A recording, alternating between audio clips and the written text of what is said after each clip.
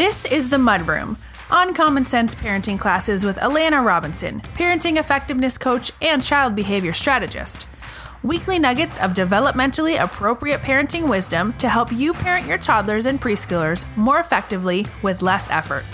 The Mudroom is recorded live on Facebook every Tuesday at 9 p.m. Eastern and 6 p.m. Pacific. Now, here's Alana. Hello, all. Welcome to The Mudroom, our weekly free and live Uncommon Sense parenting class. How is everybody doing this evening? We're finally getting around to this. I apologize for missing last week. I was at my mother's house hanging out with my boys, and she lives pretty rurally, not as rurally as I do, but she seems to get a lot more power outages than I do in the summer. So like an hour before we were supposed to do the mudroom, everything went out, which meant I had no Wi-Fi and they don't have very good cell signal out there. So we were just completely screwed. So I'm glad that we're finally getting around to this. How is everybody doing? I'll let you know, I'm feeling a little bit frazzled because we were having a bit of an intense discussion over in the parenting posse, and I got very much focused on that and the information I needed to share about that topic. For those of you who are new, please allow me to introduce myself. I'm Alana Robinson, and I'm a parenting effectiveness coach. I work with parents of toddlers and preschoolers, helping them understand why their children are misbehaving and how to fix it without yelling, shaming, or using timeouts. So I'm your host here on The Mudroom. I also host my free peer support Facebook group, The Parenting Posse, that I was just talking about. And finally, I host the Parentability Program, where I help you figure out where your child is thriving, what skills they need some support in, and we create a plan to develop them. So, one of the most frequent questions that I get from parents is, why is my child lying to me? Right? They know they're not supposed to do, and they know that they're not supposed to do whatever it is that they did. They also know that I know that they did it. So why lie? Right? Like, am I raising a dishonest little shit? Now, remember, we're talking about toddlers, preschoolers, and kindergartners here. Children like 6-ish and under. So that is a very big worry to have about a very young child. Hey, Kristen! Okay, so let's review some of the things that we know about children under the age of 6. 1, they're egocentric. They have a very real difficulty taking on the perspective of others. 2, they are very red brain heavy, meaning that their limbic system is much more developed than their neocortex, which means that they have difficulty when it comes to not being emotional and irrational. And their executive functioning skills are still relatively new. Remember, things like impulse control and planning and prioritizing and working memory, as well as all the other mental tools that we use to keep ourselves functioning, they only started to develop at age 2. They don't finish developing until age 28. So in the grand scheme of things, especially if you haven't been actively supporting their development, these are brand new skills. So taking all of those things into account, why do you think that they're lying?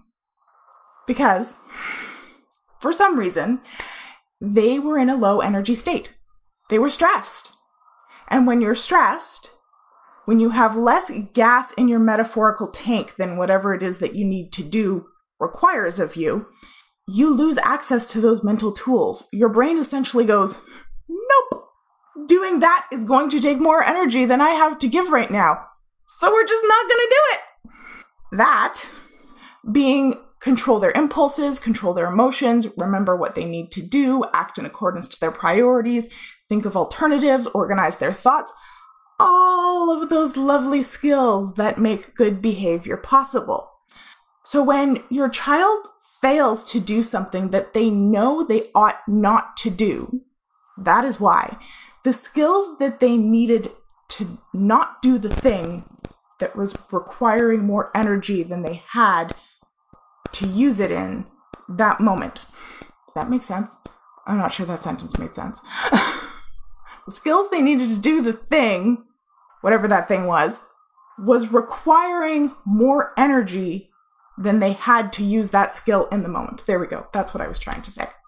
And that is a solvable problem. That is what I teach you in Parentability, to identify those weaker skills and to build them up so that they don't take so much effort to use. But back to lying. So now we know why they did it, even though that they know that they shouldn't. But why lie to you about it? For the exact same reason.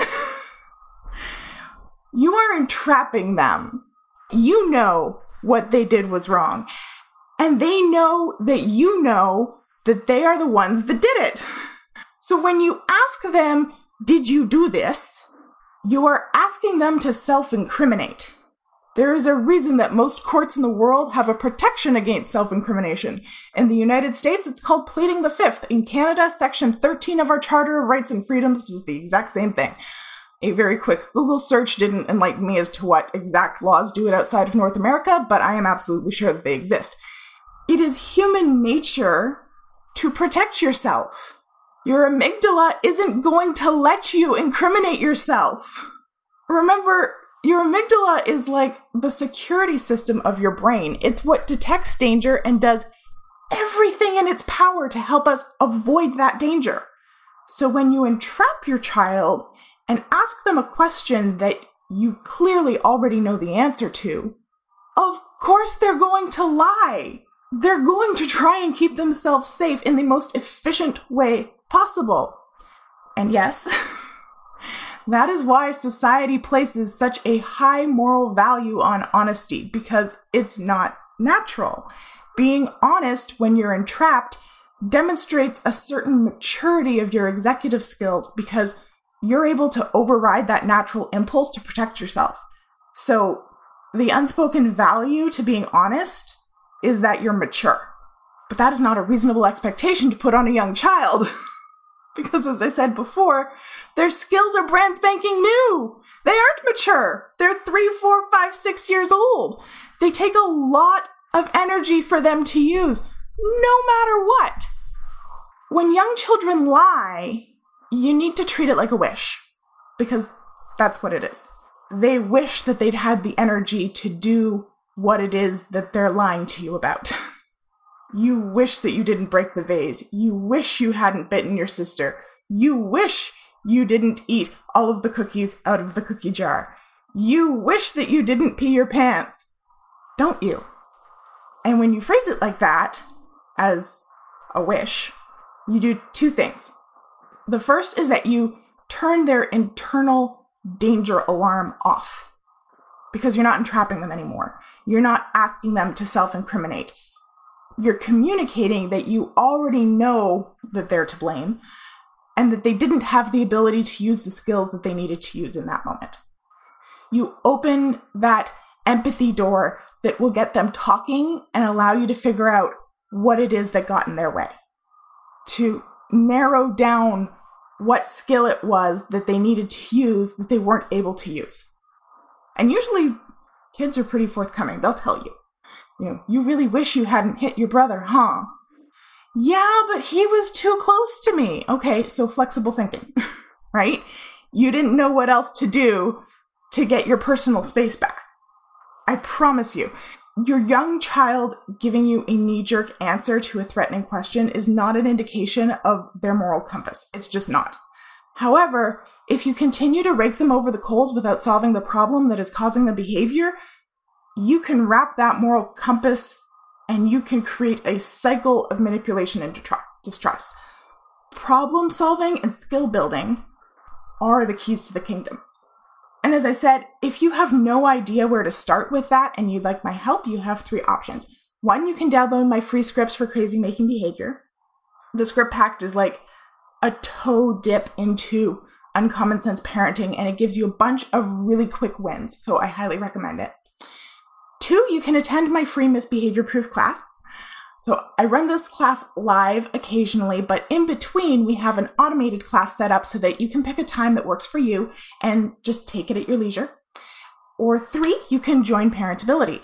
This gives you constant access to me, either via our group calls or in our exclusive group to ask questions, get feedback, talk through difficult scenarios, as well as access all of my premium resources to help you better understand what is draining your child's energy, which of their skills are weak, and explicit instruction on how to build up those specific skills. Hey, Madeline. Madeline says, all of this makes sense. This explanation helps me to separate out that my 3-year-old appears to have some solid morals in some situations, but not when it comes to lying. Totally, right?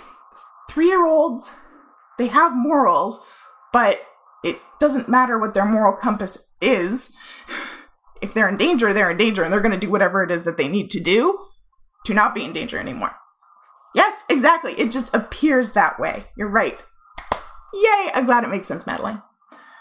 Erin says, at what age does lying become a deliberate act?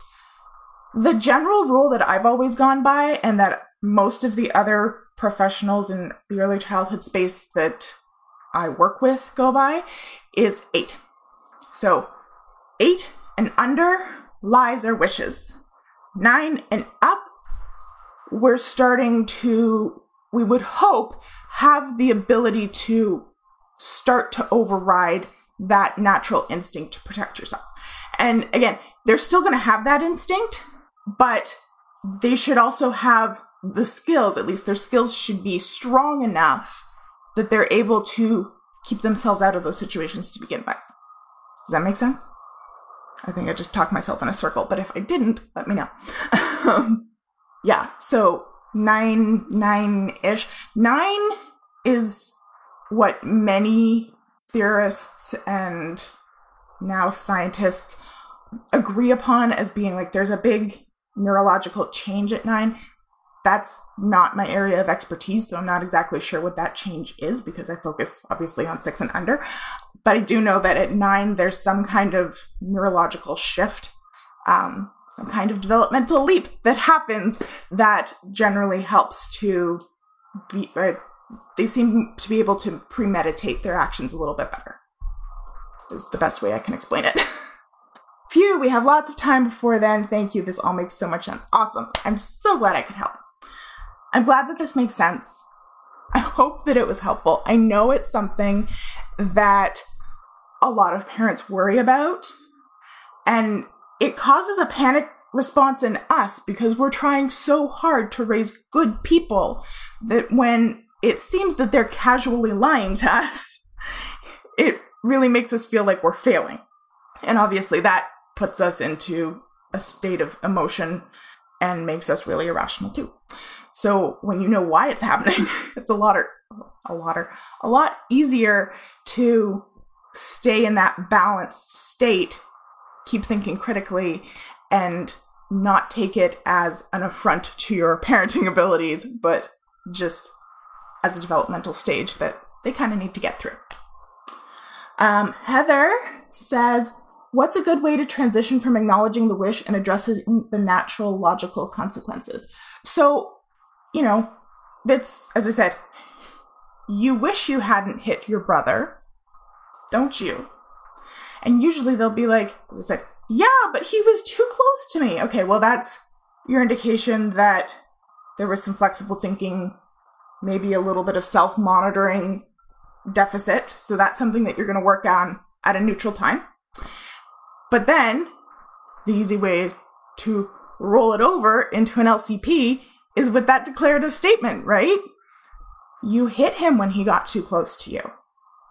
How can we get away from somebody who was too close to us?